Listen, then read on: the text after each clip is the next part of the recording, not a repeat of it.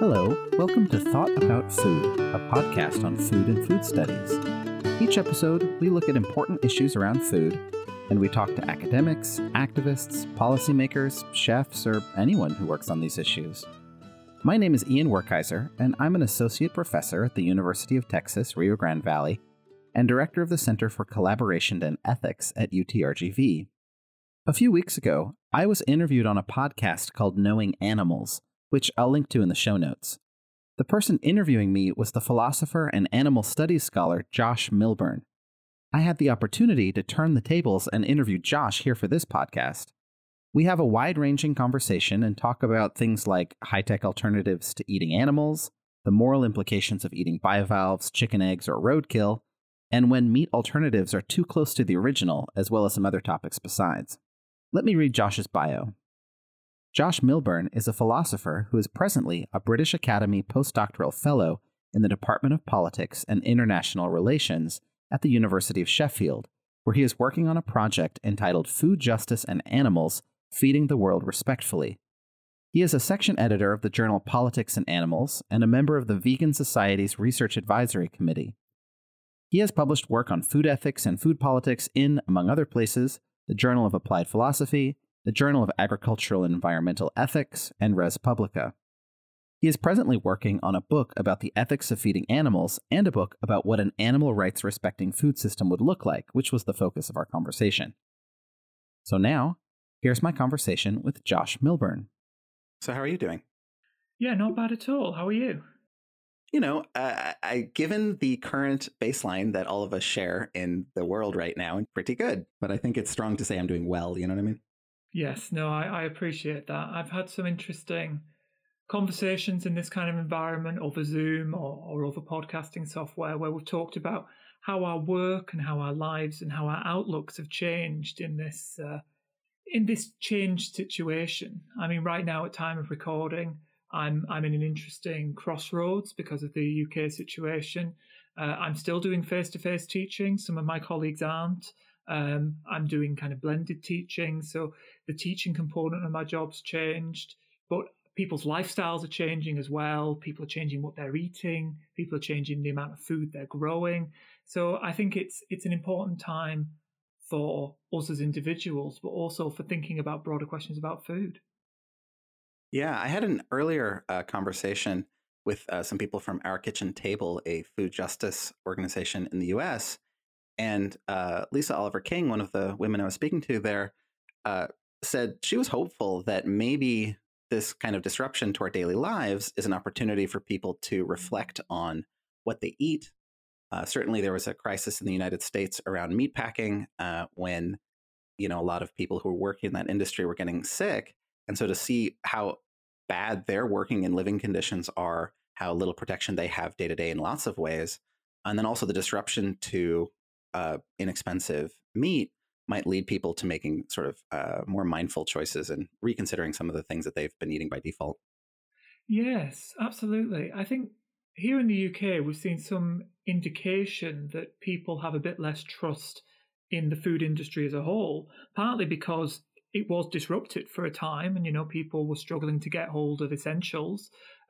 People trying to get hold of flour, for example, for a long time. They really, really struggled. And in response, people have started to change their relationship with food. So I know that quite a lot more people are growing vegetables than have ever grown vegetables before. Yeah, I mean, so it's, it's not good, but it's certainly interesting. I often warn my students that I use words like interesting and cool the way they would use words like complicated and sad. But I think I can probably publish a paper on it at some point. Striking is what I use. That's that's a good word. Yeah, I keep tricking them because I'll say something like, there's a really cool documentary you guys should check out. And they'll come back and they're like, that's a very depressing documentary. It's like, yeah, that's what I meant. So one thing that I'd like to talk to you about today is some of your work on cellular agriculture. But just as sort of a background, can you explain what that term means? And is that the preferred term you like to use for this suite of technologies, or is it something else? Yeah, straight away, that's quite an interesting question, because this is a question about names are absolutely central to this. So I'll say a little about names in a second. Let me just say what we're talking about first. So when I think about cellular agriculture, I think about this whole range of different industries, or more precisely, potential industries around the growing of food, but also other kinds of products, animal products especially. And the idea is that rather than growing things at the organism level, we can grow things at the cellular level. If we want meat, rather than growing a whole cow, we can start with just a few cells and grow those cells into meat. If we want milk, rather than growing, again, a whole cow for the purposes of developing milk, what we can do is we can, at the cellular level, create those proteins that make milk delicious, or make milk thicken in a certain way, or make milk have the certain culinary purposes that it does. So the idea is it's a form of agriculture. You're growing food, but you're doing it at the cellular level. That might all sound quite abstract. What we're really talking about here, for the most part, is the technology of in vitro meat, specifically meat grown in this cellular way. But to be clear, it's not just meat. It's just that the meat is the one that has received the most scholarly attention, but also journalistic attention. So there's a number of books out talking about in vitro meat. And this stuff is not yet available to buy. There are lots of people around the world who have eaten it, but they're people who are connected in some way to the industry, or the nascent industry perhaps. But it's not yet available in shops. On the other hand, there are some products of cellular agriculture that are available. So any listeners in the US will be able to order ice cream that's made with milk that has been developed outside of a cow, or at least milk proteins developed outside of a cow. There's a company called Perfect Day based in California that has created that, and you can now order this stuff anywhere in the United States. Now, the naming question is crucial. So right now, in the European Union, we've got this ongoing debate about so-called meat names for non-meat products. So there are certain individuals within the EU who would like to see the idea of a veggie burger banned, because if it's made of veggies, it's not a burger. And, there's similar kinds of things going on in the United States. There's been similar kinds of things going on in other countries around the world as well. So the names that are being used to refer to this are kind of forever changing. So in vitro meat is one term that's being used. Clean meat is another. Franken meat, lab-grown meat, test tube meat, and so on and so forth. The term cellular agriculture, which I think is a rather nice one, comes from Isha Dattar, who works with New Harvest, which is a non-profit organisation that's looking to develop and promote these technologies. And it's a name that's stuck as a name for the technologies as a whole, although the particular names of the particular technologies are still kind of up for contestation among academics, among marketers, among lawyers and politicians. So that's a very live issue in itself. Yeah, you're right. We had sort of a similar, large-scale conversation / lawsuit in the United States around mayonnaise, whether or not mayonnaise had to include eggs. And I think that, some of the literature that I've read on cellular agriculture, maybe as part of that sort of, marketing as a word, or just outreach and getting people to know about something, have tried to include fermentation cellular agriculture under the umbrella of cellular agriculture. So it'd be in vitro meat and milk and eggs, but also fermentation of, bacteria to make alcohol or bread. Yes. Well, the milk I was just talking about, for instance, that's made using fermentation technology. So rather than the image of lab coat wearing scientists, actually the production process looks a bit more like craft beer production, which is well established, rather than this strange new thing. And they develop it through fermentation using genetically modified yeast. So I think that's right. There's questions about what exactly is included. There's a sense in which, as you say, we've been doing cellular agriculture for many decades. And And indeed we have. I mean, the technology of in vitro meat, for example, has been used with medical applications for a long time. But in vitro meat is a kind of a new application of that old technology to the food space. The technology used with regards to the milk I just talked about, what I've called clean milk, that's much more familiar technology to the food space. So what are some of the promises, like the hopeful sort of possibilities of these new technologies? I think that depends on who you ask. So from my perspective, the really exciting possibility is the possibility that we could, this is a phrase I've used a few times, that we could have our cow and eat her too, right? We could respect animals. We could give animals all that they are due. And I mean, I'm an advocate of animal rights, so I think they're due an awful lot. But we could still have access to those foods that lots of people find very, very valuable. And I suppose in my own work, I'm trying to take seriously the fact that on the one hand, our food system is not kind to animals. And on the other hand, our food system provides people with food, which is a thing they find deeply important.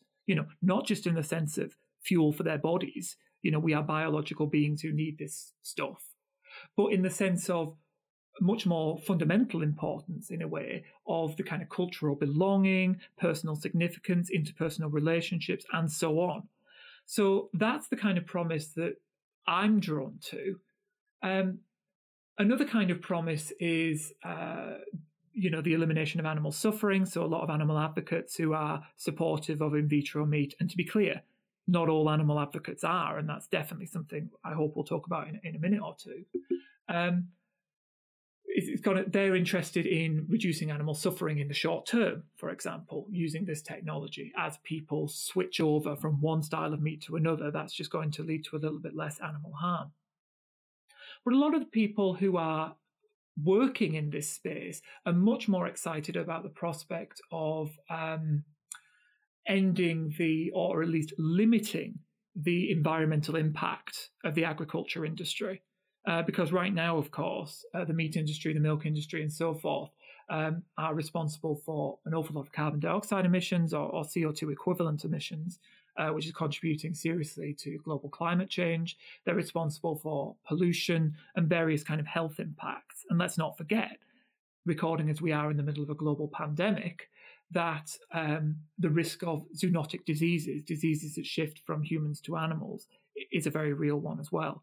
So I think the various hopes tie together in the thought of providing people with food, good food, enough food, etc., while eliminating most of, or all of, or many of the problems that we associate with animal agriculture.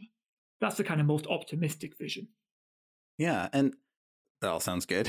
But you've done some work, poking some holes in that, or at least looking with some skepticism on some of those most optimistic claims. And as you point out, some animal advocates might not be in favor of these technologies.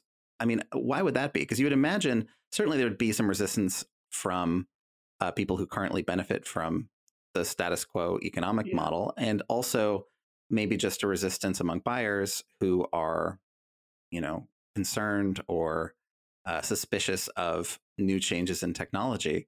But why might people who don't benefit from the current status quo would like a profound change in what we do with animal consumption now also be against something like this? Yeah, so that's a great question. And that, in many ways, is what first drew me to working on this topic and thinking about this topic. And to be clear, having now worked on it for a while, I consider myself a real advocate of cellular agriculture, albeit a cautious advocate. I recognize that there are concerns here, and I recognize that we need to be careful when it comes to developing this nascent industry into something that can be a kind of force for good, as it were.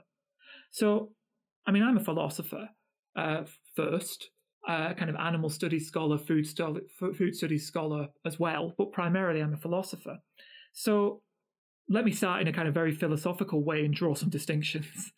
I think we can distinguish between the sorts of objections that people have to these technologies in a number of ways. So one is there are different objections to different technologies. So in vitro meat, as I was just saying, uses quite different technological means to other forms of cellular agriculture. And it might be that we object to some of them and not others. So I think we need to look at these separately. We can also distinguish between kind of production objections or objections to production and objections to consumption. So I think sometimes when vegans and vegetarians think about this sort of thing, they jump to kind of reasons they object to consuming these kinds of products. Whereas when engineers think about these kinds of questions, or technologists of various thought, they think about possible ethical objections at the production level. We also see a kind of distinction between moral objections and political objections. Let me explain what I mean by that, because this is something that I spent a lot of time thinking about, because my work on this often comes from a very political perspective. So we can think about the kind of individual moral questions of, should I or you or John Smith or whoever eat this stuff? Or what would be the virtuous or moral way for them to interact with this stuff? But then we can also ask the kind of political questions about, say, activist organizations, about support from the state, or even about what I'm working on, food system design. How can we structure our food system with this stuff in? Or should we structure our food system with a cellular agricultural element? How big should it be? And so forth. And finally, another quick distinction. We can distinguish between ideal objections, or objections in ideal theory, and objections in non-ideal theory. And what I mean by that is, it's a very different thing to say, I object to this in principle, and to say, I don't think this is something we should be supporting right now. So, for example, there might be some animal activist organizations who would get behind in vitro meat and other products like it now, even if their ideal world, as it were, would not include cellular agriculture. Conversely, there might be some animal advocates who would say, yes, the ideal world would include animal agriculture, but I don't want to would include cellular agriculture, but I don't want to support cellular agriculture as it exists, right? Because I'm concerned, for example, about the role of investors here and about the risk of putting money in the pockets of capitalists. So those are some kind of distinctions. And the reason I introduce those is because I think a lot of people have an aversion to cellular agriculture, and often I think they're not quite sure why. So I think it can be helpful to hold these sorts of distinctions in mind when we're thinking about why it is that we might object to cellular agriculture.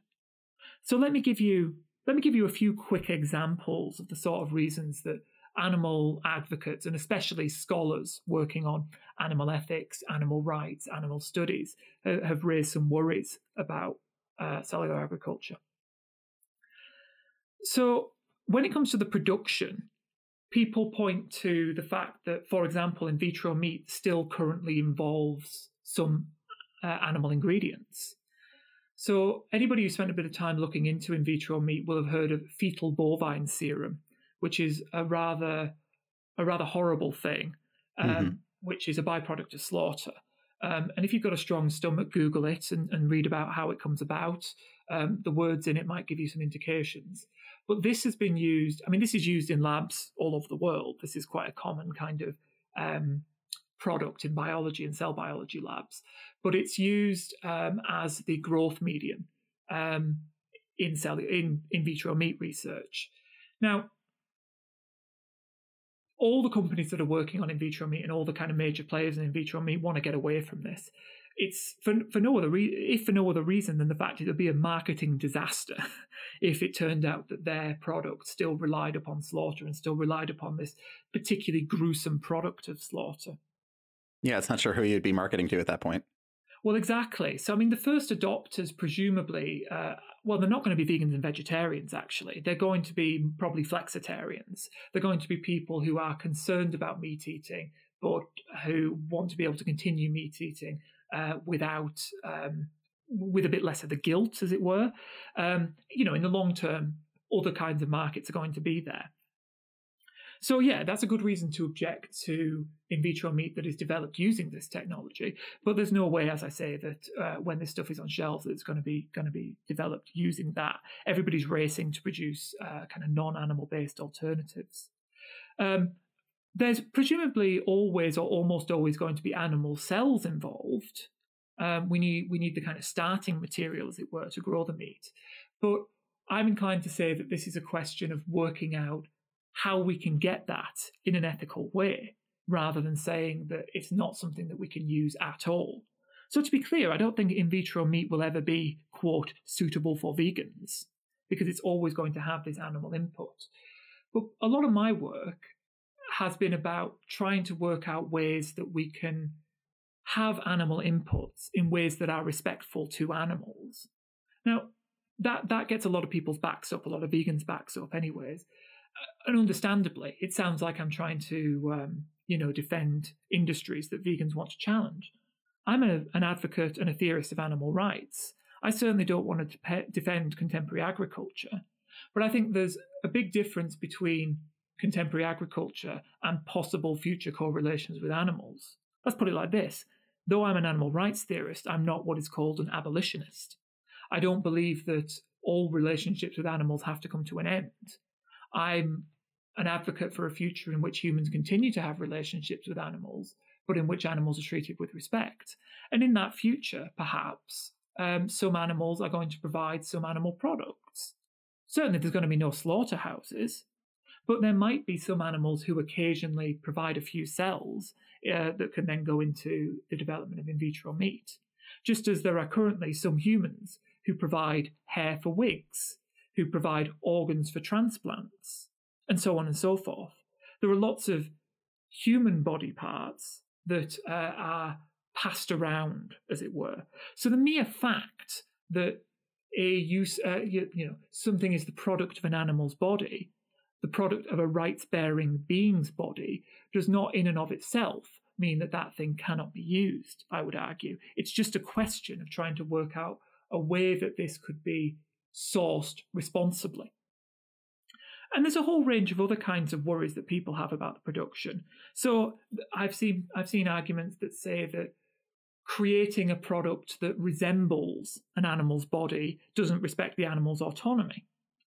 Again, I'm not quite sure that's true, given that we already have an understanding of blood transfusions, for example, is another one, or we have understandings of prosthetic human body parts, which are created to resemble a human body. So again, my point here is not that in vitro meat is just like blood transfusions. My point is simply that it's not entirely clear to me that the fact that in vitro meat resembles an animal's body is a reason to reject it out of hand. It's a reason to introduce protections and to explore this seriously, but it doesn't rule out the possibility.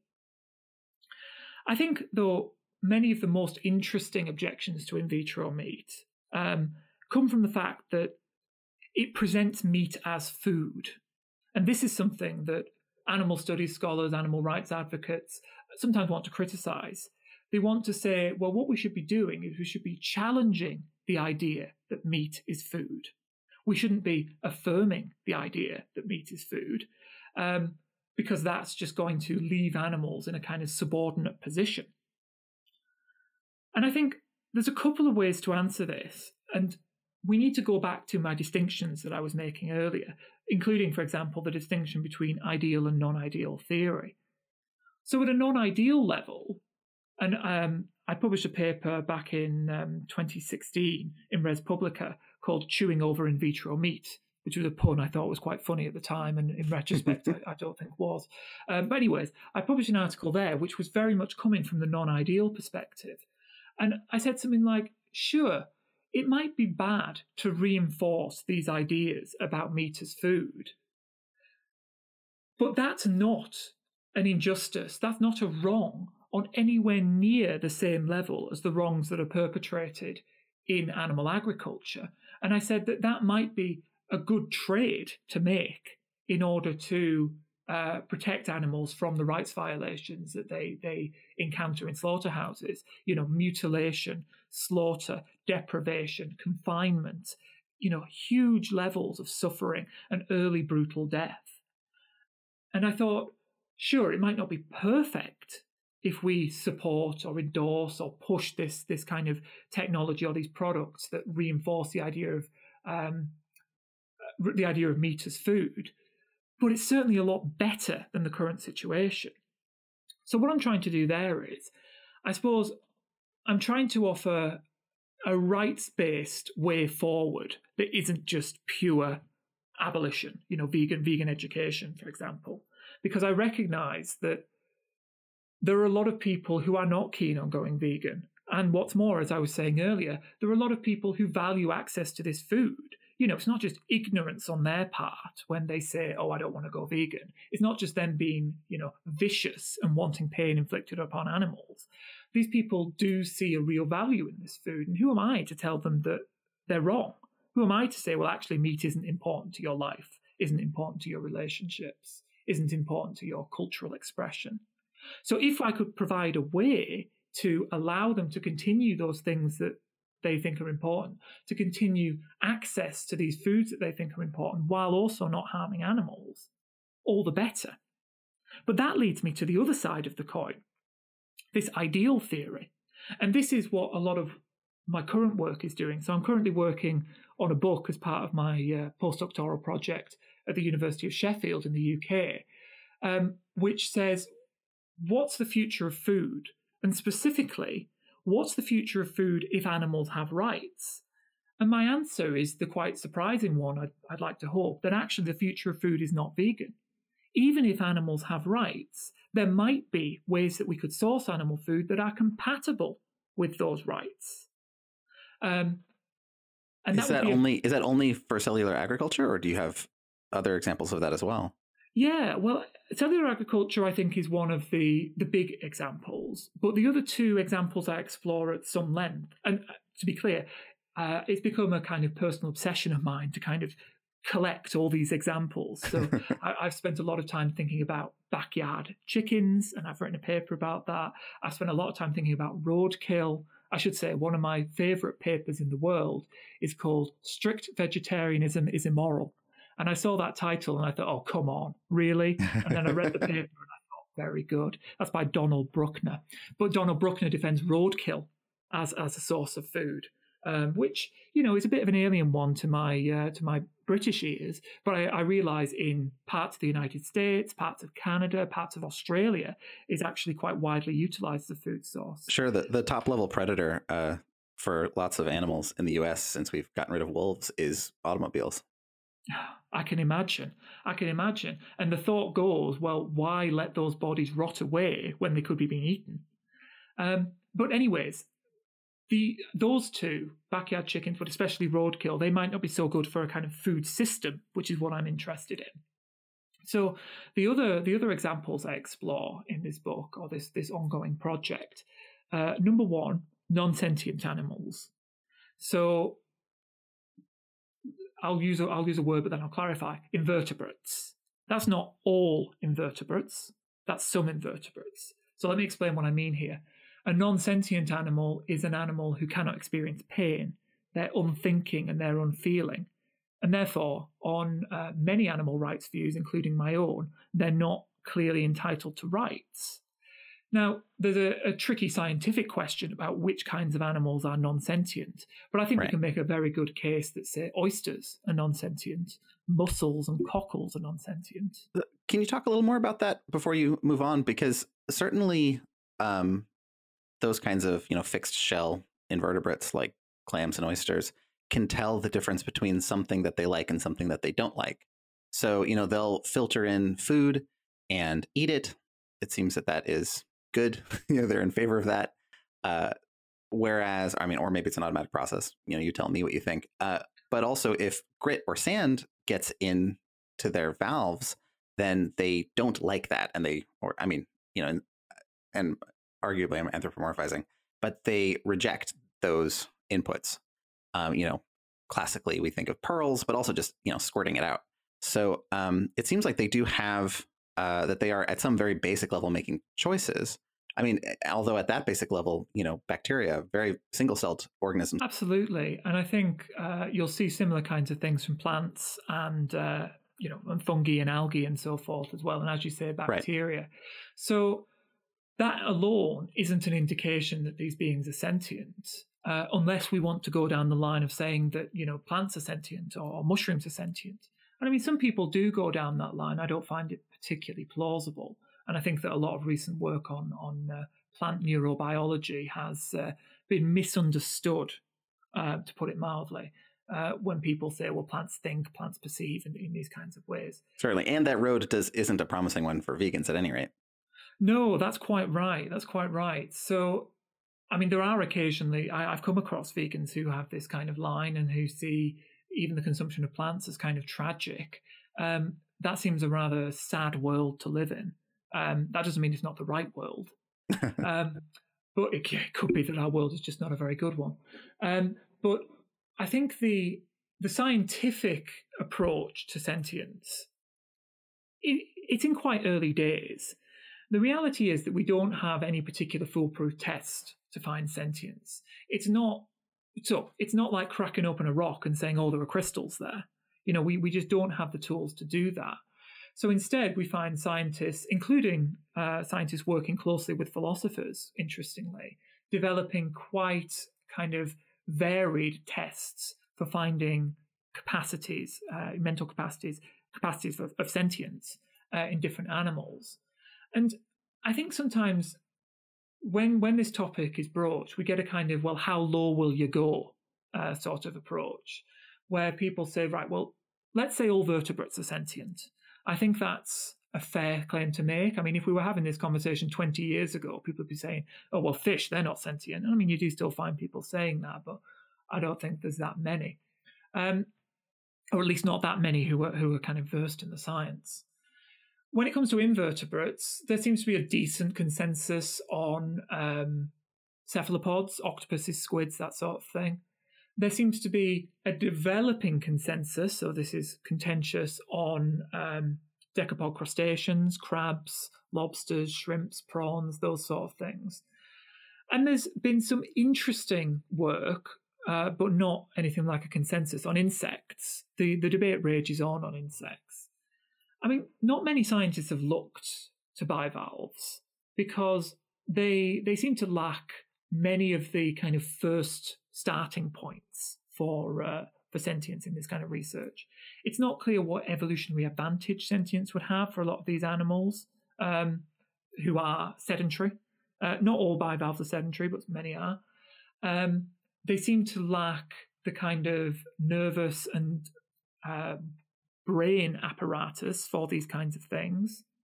They don't seem to respond to many of the kind of tests that would be carried out, though I hasten to add that many of these tests haven't really been carried out in a scientific environment, because I'm just not sure there are that many scientists who are interested in the question of whether oysters are sentient, probably because, well, first of all, they might fear mockery, but second of all, they probably just doubt that there's any chance of it. So I allow that this is an open question, and I suppose the approach I take is to say something like, well, we need to split the world up in some kind of rough way for our moral rules and our political rules and our rules of justice to make sense. And I suggest there are those animals who are almost certainly sentient or probably sentient. And I mean, we're in this category. If we're going to get philosophical, we can raise questions about whether humans are sentient, classic kind of philosophical zombie questions. Non-human animals that we typically imagine eating, pigs, cows, chickens, goats, sheep, camels, etc. These animals are almost certainly sentient. Fish are almost certainly sentient. And I mean, I'm using almost in the kind of broader sense here, that they're pretty certainly sentient. And then, yeah, as I say, you can kind of move further down. So at some point, you're going to have a line where you're going to say, right, we're not so sure anymore. Precisely where we draw that line is going to vary. I personally am pretty sure, based on my reading, that decapod crustaceans are sentient. I'm not confident saying I'm pretty sure that insects are sentient. So then you've got that kind of middle ground where we're just not sure. Difficult. I'll get back to them in a second. And then we've got that line where we say, look, we're pretty certain these beings are not sentient. And I would include not just plants and mushrooms in that category, plants and fungi, but also some animals like oysters are my go-to example. Jellyfish are another one. Just not sure I can see any reason to believe that jellyfish are sentient. And you might think, oh, well, we don't eat jellyfish, but actually we do. They're just not that common as food in the US or UK, say, but they're eaten in parts of East Asia, for example. So those ones that are below the line, just as I don't see there being any major worries about the consuming of plants in and of themselves. Of course, we can raise all kinds of questions about farming methods and so forth, and worker rights and these kinds of things that I'm sure your listeners are very familiar with. But for the sake of the plants themselves, not obvious that there's any concerns. But I would also put, say, oysters in that category, at least for the purposes of food system design. And again, I draw back to those distinctions between moral, political, ideal, non-ideal. So I don't eat these beings, and I think there might be interesting moral reasons not to. But nonetheless, I think they could be a part of a food system. Yeah. Well, let's think about that distinction a little bit. So, I mean, you're certainly, a point you made earlier is right that eating meat seems to be a high priority among a large number of people. And when I say that, I think most of our imagination goes to that one uncle of yours that you've had conversations with. But what I actually mean is that in developing world contexts, as soon as people have more money to spend on food than bare subsistence, it seems like the so-called second euro is spent, because most of this research is done by people who use euros, is spent on meat because it is seen as a status symbol, because it is seen as culturally important, for weddings and funerals and other kinds of events like that. And so, both in terms of feasibility and some justice concerns, you might not want to have people from quite wealthy countries coming into countries that are poor because of historical economic policies that we have visited upon them, and then saying, okay, and now also you don't get to eat meat anymore because we've decided that it's bad. But from the moral standpoint, so let's, a thing that I often say is that after I stopped eating meat, very quickly for me, meat became not food. Like, it got moved into a category in my mind as not being food, as you were talking about earlier. And, like, people will say, oh, don't you miss eating this or that? And the answer truly is that I don't. I mean, it's possible I have false consciousness. I'm deluding myself. But I really feel like I don't. It doesn't feel appetizing. And so when people have these examples of, I've eaten at a restaurant I ate at in China, and then another one in New York, in a Chinese restaurant in New York, that have very, very accurate reproductions of meat from non-meat proteins. They've been at it a long time as a culture. They can get fine, very good, especially for ham. And I found in both times that I tried it that the ham was very unappetizing to me because it tasted too real. It had crossed into some weird space where I didn't want to eat it, even though I knew that it was made from probably seitan, some sort of plant protein.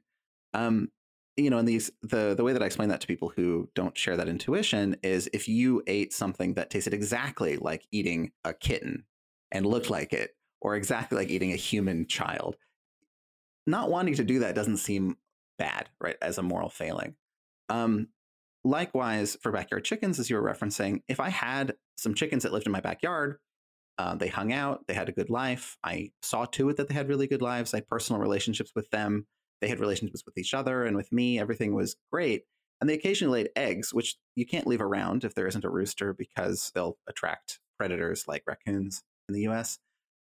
Surely getting rid of them, bringing them in here, throwing them away is an option. Eating them would also be an option. That's true. But again, I wouldn't personally, I wouldn't want to. And I can't make a strong moral argument in favor of that, and certainly not a political argument in favor of that. But it does seem that separation is triggered by this cellular agriculture sort of issue. And so is it just that people like me will probably never adopt cellular agriculture, but that's just us being backward? Or is there, should I try it? If it becomes an option, is there an active reason to try it? Or is it just a way of sort of ameliorating people's desire for meat, of sort of mollifying people who don't want to become vegan? Great. Yeah, these are exactly the questions I'm interested in. So just a quick point. My understanding is that actually feeding eggs back to chickens is good for the chickens. Oh, perfect. Well, I've solved that. I've solved that then for my non-existent pets. Yeah, absolutely. Good. So that's a kind of easy response to some of my arguments about exactly what you just said. Well, feed them back to the chickens. I'll not offer a response to that because that wasn't really your question. So I guess let me draw another distinction to be the real philosopher. We can identify these kinds of aversions that you're talking about, which I think are real aversions. And I think lots of vegans and vegetarians who are listening to this will know exactly what you're talking about. Some of them are just kind of purely aesthetic aversions. So when I talk to people about roadkill, often the response, and I think this is probably my response, is something like, look, there's not anything all that wrong with doing this.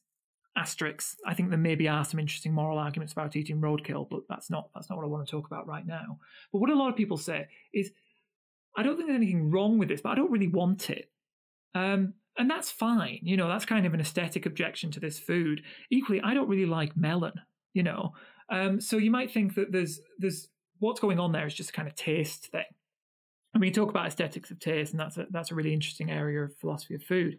But then I think there might be something more going on in that people think there is some kind of moral problem here. Certainly, I know lots of vegans and vegetarians feel quite guilty when they bite into something that just feels a little bit too real. And I think that will be the reaction. Well, for example, that's been the reaction of a lot of people with these Beyond Burgers and Impossible Burgers. And leaving aside questions about the production and development of these foods, which I know create real ethical quandaries, these are the sorts of foods that could be objected to on exactly the same sort of grounds that people would object to in vitro meat or the consumption of non-sentient animals. So it might be, again, one of my distinctions was about the ethics of production versus ethics of consumption. It might be that there are good ethical reasons not to consume these things. So here's a really straightforward, non-ideal example. This argument might work, it might not, but it's at least an interesting argument. I am an active scholar of animal rights. I'm an active animal advocate. And, my colleagues and my friends know this about me. Yet if they see me eating something that looks and smells and tastes like meat, they might quite reasonably go, what's going on here? If they see me eating eggs, even if they don't know precisely where those eggs are from, they might go, wait a second, are eggs okay? If they see me eating oysters, they might say, oh, he's not that serious about all this. It's, it might be nice for getting interviewed on interesting podcasts, but he's not actually walking the walk. So there's a chance that eating these, what we might call unusual animal products, or very close replicas or analogues of animal products, we might think that sends mixed messages and that makes for really bad activism, for example. And that, I think there's potentially mileage in that. We can ask interesting questions about, how much effect do we really have on those around us? How much attention are they really paying to us? Could these be useful opportunities to start conversations and so on? But what's interesting about that kind of mixed message objection is that it doesn't seem to bear on the more ideal theorizing. So it's not a particularly good reason, for example, to oppose the inclusion of cellular agriculture in the food system of, say, 50 years hence, when, there's an International Bill of Animal Rights and, all the farms have closed and all the rest of it, the kind of the vegan dream. The mixed messages objection might be a good objection to engaging in certain kinds of eating today, but it's not clear that it would be for food system design, because how can you send a mixed message when there isn't any of the, dare I say, bad meat around, the meat that has been created by the violation of animal rights? If instead the only meat that's around is meat that's been produced in ways that are just, that respect animal rights, whether that's because it's from plants or it's the product of cellular agriculture or what have you, there's no chance of sending mixed messages. So to use a slightly silly sounding, but I think important analogy or comparison, if I'm walking around London eating a beef burger, there's not any chance that I'm going to send mixed messages and say that it's okay to eat elephants, because there's no elephant meat out there. No one will reasonably look at me and go, oh gosh, that guy's eating elephant, it must be all right to eat elephant. Equally, if we are in a state where animal rights are protected, and here, of course, I'm speaking with my ideal hat on, then there's no chance of sending a mixed message by eating a hyper-realistic plant-based burger, or by eating a burger made through cellular agriculture means. So I think those mixed messages kind of objections are the sort of thing, and they're not the only thing, but they're the sort of thing that might give us a good moral reason to feel a bit iffy about exactly what you're just talking about, a bit iffy about eating eggs, or a bit iffy about supporting cellular agriculture or eating those highly realistic products. But we need to be clear about not only whether that argument actually holds up, and I haven't suggested, but I pointed towards reasons why we might question that, but also to be clear about what the scope of that argument is. So I'm inclined to think that, so I don't eat those kind of things myself. I'm a fairly strict vegan in my personal life. But I don't think, and that's a sort of reason that I might point towards if I'm trying to think through the moral reasons for keeping to my own strict veganism. But I don't think that those kind of reasons apply when it comes to food system design. And to be quite clear, I am certainly not saying that in the animal rights respecting state, we should all eat we should all eat in vitro meat, say. I am perfectly open to the idea that there are going to be lots of vegans in the animal rights respecting state. In some ways, I hope there would be. It's just that I recognise that for some people, they would much prefer to have access to these foods in a way, would prefer to have access to these foods. And so it is incumbent upon me not to say to them, oh, you can't have that thing, it's naughty. It's incumbent on me as an animal rights scholar to say, well, how can we respect animal rights while also allowing people access to these kinds of foods? Can we have it both ways? Now, if it's the case that we can't have it both ways, then yes, I think we should be talking about, enforced veganism. And that's a scary sounding phrase, right? But if animals have rights and there's no way that people could source animal foods without violating those rights, then yes, I think we are going to have to say, well, we all have to be vegans then, as a legal matter, because there's no way that you can access that food in a way that respects animal rights. Much better, I would think, is if we say, yes, there can be animal-based foods, but we need to really, really, really think about how we're getting hold of them. And cellular agriculture is, as I say, one of the ways that we can talk about. And I think it's the most exciting and most promising. Yeah, that's quite interesting. I think that, from the moral standpoint, taking it seriously as a signal or as messaging, or even, in whether it's messaging to yourself or to other people, is valuable. There's another sort of conversation that's bringing up or alluding to about taboo. So, it is the case that humans will construct fairly fixed ideas in their head about what is not to be eaten. It seems like that, not to be an evolutionary psychologist, but it seems like there might be good evolutionary reasons for that to be the case. As well as, police and culture, we are the kind of people who eat this, and we are the kind of people who don't eat this, using them as shibboleths. And whether or not we are able to have a fine-tuned enough visceral reaction to allowing in vitro meat, but not allowing meat that you got from slaughtering an animal is an interesting question. If so, then it would be a good line to draw. If not, that might be part of the concern. But to go back to your sort of political worries or work, I'm wondering, do you think we'd be able to get to a situation of a just food system?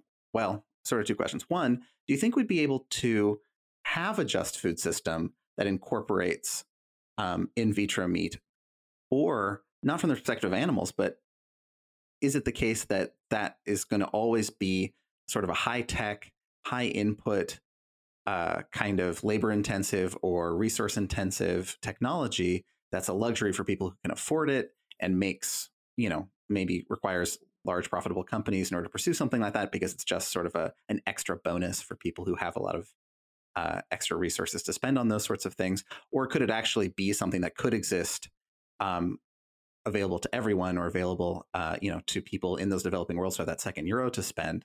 And then sort of a related question is, could we get to a just food system by promoting the kind of research that's happening now? Because what's happening now, presumably, is public-private partnerships where the federal governments are supporting research by private companies who will use it to make profitable products and increase their market share. So you might think that supporting in vitro meat promotes us into a path towards maintaining an unjust food system. Right. These are massive questions, and these are crucially important questions. So let me address the first one first. This question of could we have this food system, but paying attention to the kind of non-animal concerns. So what I've talked about so far are definitely the sort of objections that come from vegans and animal advocates. And you might think when push comes to shove, it doesn't really matter what vegans and vegetarians and animal advocates think about this stuff. The chance of a political kind of buy-in is going to come from the response from a kind of broader demographic.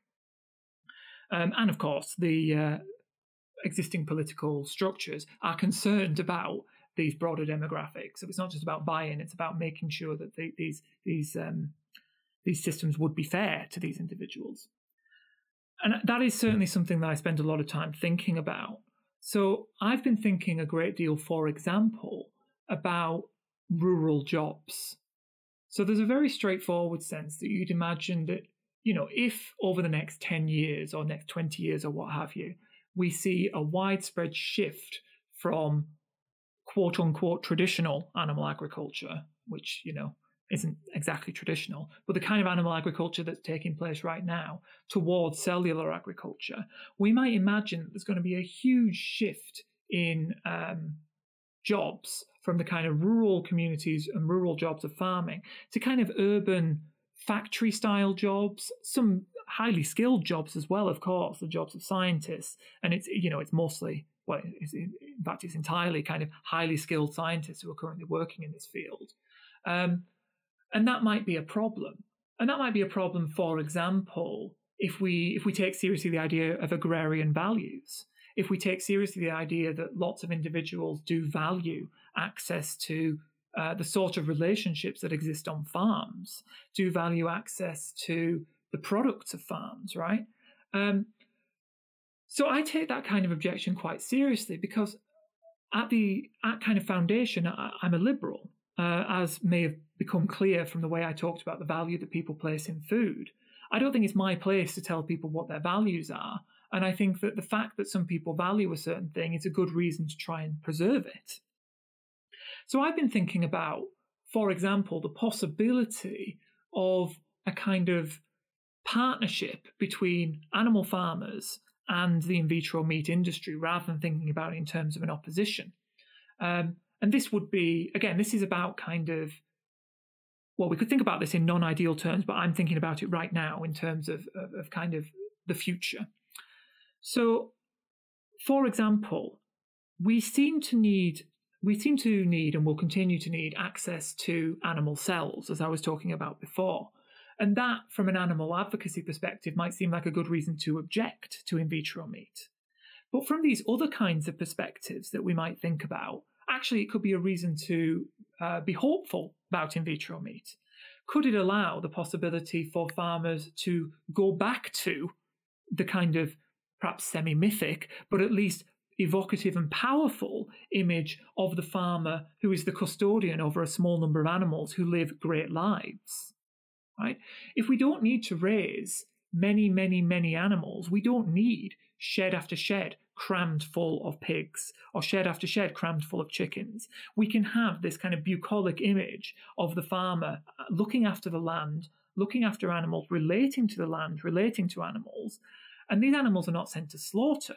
Instead, they are protected by rights and occasionally have some cells taken from them to be made into in vitro meat, or to be used in other forms of cellular agriculture, for example.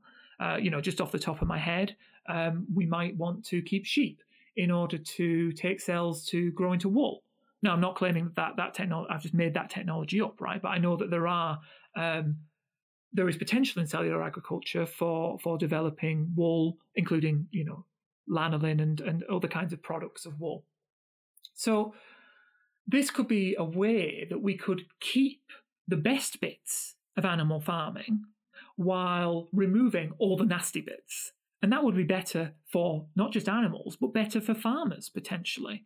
It would allow them to get back to the sort of work that, when you ask them, they want to be doing.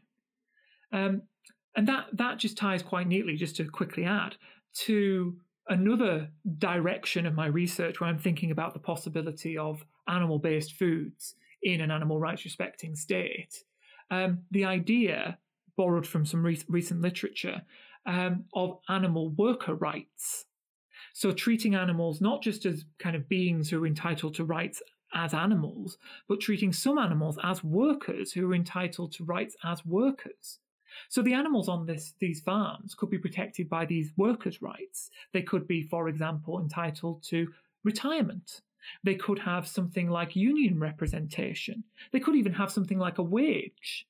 Now, working out the details of this is, of course, going to be tricky. And in many ways, this is the most kind of speculative part of my wider project. But if we are open to the idea of animal worker rights in the case of animals kept on farms for the purposes of cell acquisition for cellular agriculture, maybe, just maybe, we could imagine the possibility of egg farms, or even of dairy farms, or of wool farms, right? We could imagine that these animals could be kept in a way that is consistent not just with their basic rights, their right not to be killed, their right not to have suffering inflicted upon them, and all the rest of it, but also with their rights as workers. So I am, if you like, an advocate of a certain kind of farming, a certain kind of animal farming. It's just that the farming I'm imagining has nothing at all to do with farming as it's currently practiced. That leads me, quite conveniently, I think, to your second question about how we get there. And here's a kind of cop-out answer, which is not fully satisfying at all. For the purposes of this book project, I'm doing ideal theory. And in order to have the story of how we get there, we need non-ideal theory. So we need a slightly different kind of work. Now, that is a cop-out. That's a major cop-out. But I've certainly got some thoughts. And I think that with cellular agriculture, my thoughts are perhaps most developed. I think that animal advocacy organisations should get behind cellular agriculture. But I'd also like to see governments get behind it a little bit more than they perhaps are doing, right? And the reality is that right now, governments, certainly in Western Europe and North America, prop up animal agriculture to a huge degree. Enormous subsidies and a lot of looking the other way when it comes to, law breaking by these groups, or even law writing. Loopholes are written in, and this isn't just as concerns animal welfare. This is as concerns, for example, environmental protections. So, were it the case that governments made animal agriculture pay its fair cost and stop subsidising it so much with taxpayers' money, it could be that they would have a lot more money to push towards the development of these kinds of technologies. And it would potentially make these other kinds of products much more attractive, right? So you mentioned this image of the cellular agriculture as only for the rich. And that's a striking kind of thought, because often the proposal is put the other way. The thought is that it will create a two-tiered system where the poor eat the products of cellular agriculture, while the rich continue to have access to better meat, which comes from animals. Now, there's an interesting thought there that this better meat comes from animals. That's an assumption that seems to be based on very little. But I think it could go both ways. In all likelihood, the very first launch of in vitro meat, which could be imminent, but we've been saying that for a few years now, is going to be the high-end market. It's going to be a kind of proof of concept. But for in vitro meat to have the kind of potential that I hope, we do need to see it. We do need to see the price drop, and we do need to see it starting to replace cheap meat, right? The victory, I guess, for cellular agriculture will come when McDonald's starts using it, right? Because it's going to be cheaper for McDonald's to use in vitro meat than it is for them to use beef. Or sorry, let me clarify. They'd still be using beef. They'd just be using beef grown in a different way. It's going to be cheaper for them to use in vitro meat than it is for them to use cows to produce their beef. And one of the strangest pieces of cellular agriculture news of the last year is the news that, wait for it, KFC Russia is investing in vitro meat. It's a kind of wow. If KFC is excited about the prospect here, we are a step closer to not just the kind of ideal future that I'm imagining, park that for a second, we're a step closer to this non-ideal vision that I've defended, which is using in vitro meat as a tool, not a panacea, a tool to combat actually existing harms and injustices faced by animals right now. And, I'd like to hope that in, say, 10 years, we're going to see this in all shops, in all restaurants. It's going to become the default in time. And that's going to be an uphill battle. But I think that animal advocates do have a part to play here. And I think that politics has a big part to play. Yeah, I think that's right. If you can make economic arguments to large corporations, that moves the needle a huge amount in terms of the number of animals that are being slaughtered or exploited in other ways for various animal products. One purchasing decision by McDonald's can have massive implications for how animals are raised, for rainforest destruction in Brazil. That's already been shown to be true. And so you can imagine that could have a huge leverage point there. And that's the other thing. I love your point about our subsidies that we give as public institutions, governments, to agriculture as it is now. So it isn't the case that there's some sort of very sustainable, very, sustainable not in the sense of like good, but very resilient agricultural system that would need to be combated, but that agriculture now is being created by public choice, by public inputs of money, of subsidies, of laws, as you pointed out. And so we're already implicated in that food system.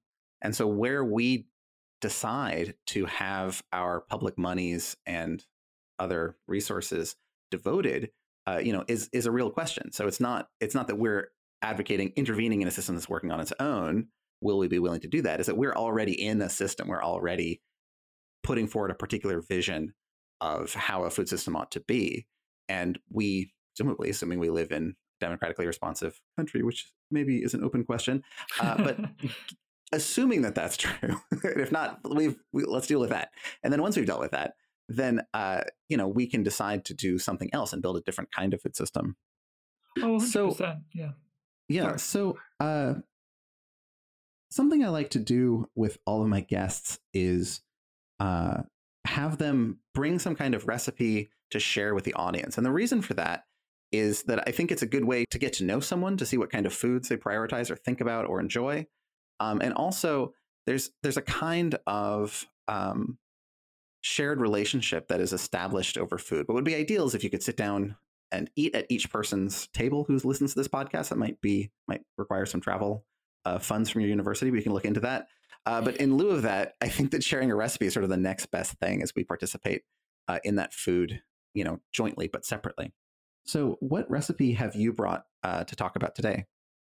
So I've picked up one of my many vegan cookbooks, which I have on my shelf, which is Vegan Christmas by Gaz Oakley, who is a Welsh vegan chef and food writer.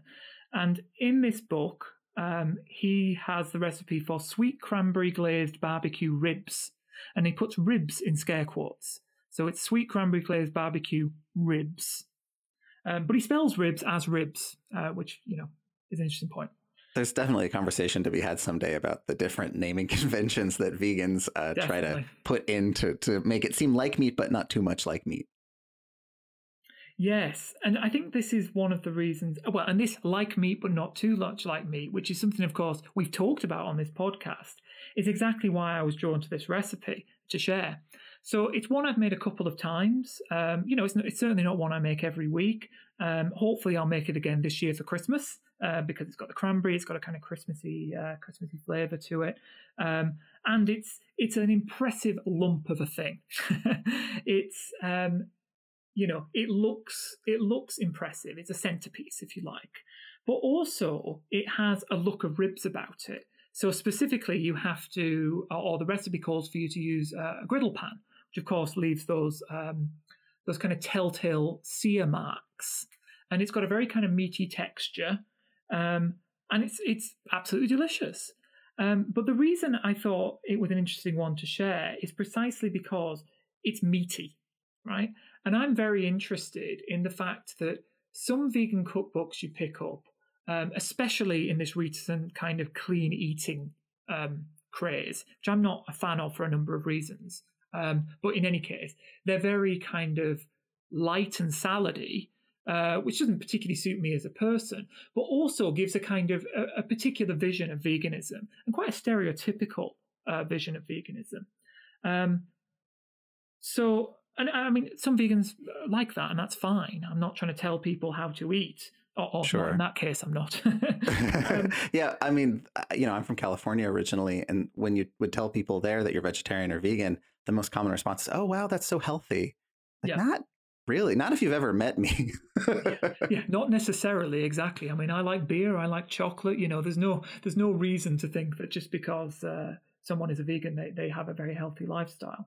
And I don't know how healthy this particular dish is, probably not very, but it's a recognizably meaty dish.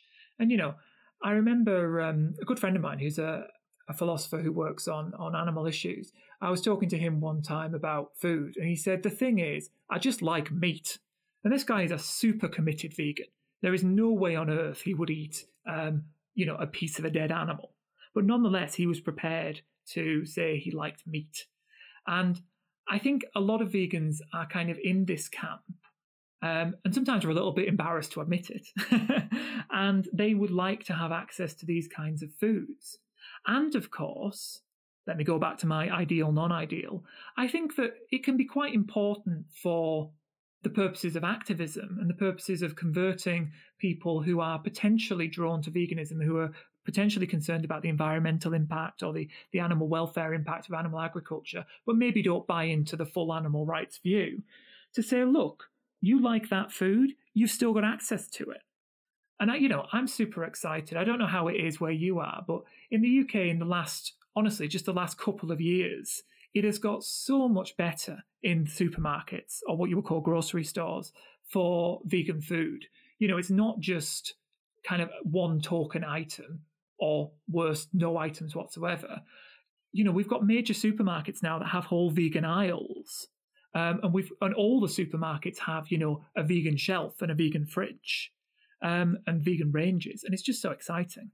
Yeah, even down here in not large cities in southmost Texas, there's just been an explosion of items, which on the one hand makes my life a lot easier, so I appreciate it. Of course, when Walmart starts carrying a lot of anything, I start to suspect that there might be some. Maybe I'm not pushing hard enough. If Walmart can agree with me, I'm not making a strong enough challenge to the system as it is. But yeah, I was my wife and I were in England for our honeymoon a little over 10 years ago. And we got a little hummused out after going to grocery stores. So it's good to hear that you've also gotten some more options there. Well, that's exactly it. So it's not just the fact that there are more options, it's the fact that they're not all quinoa and kale. Much as I like quinoa, well, not so much. I definitely like kale.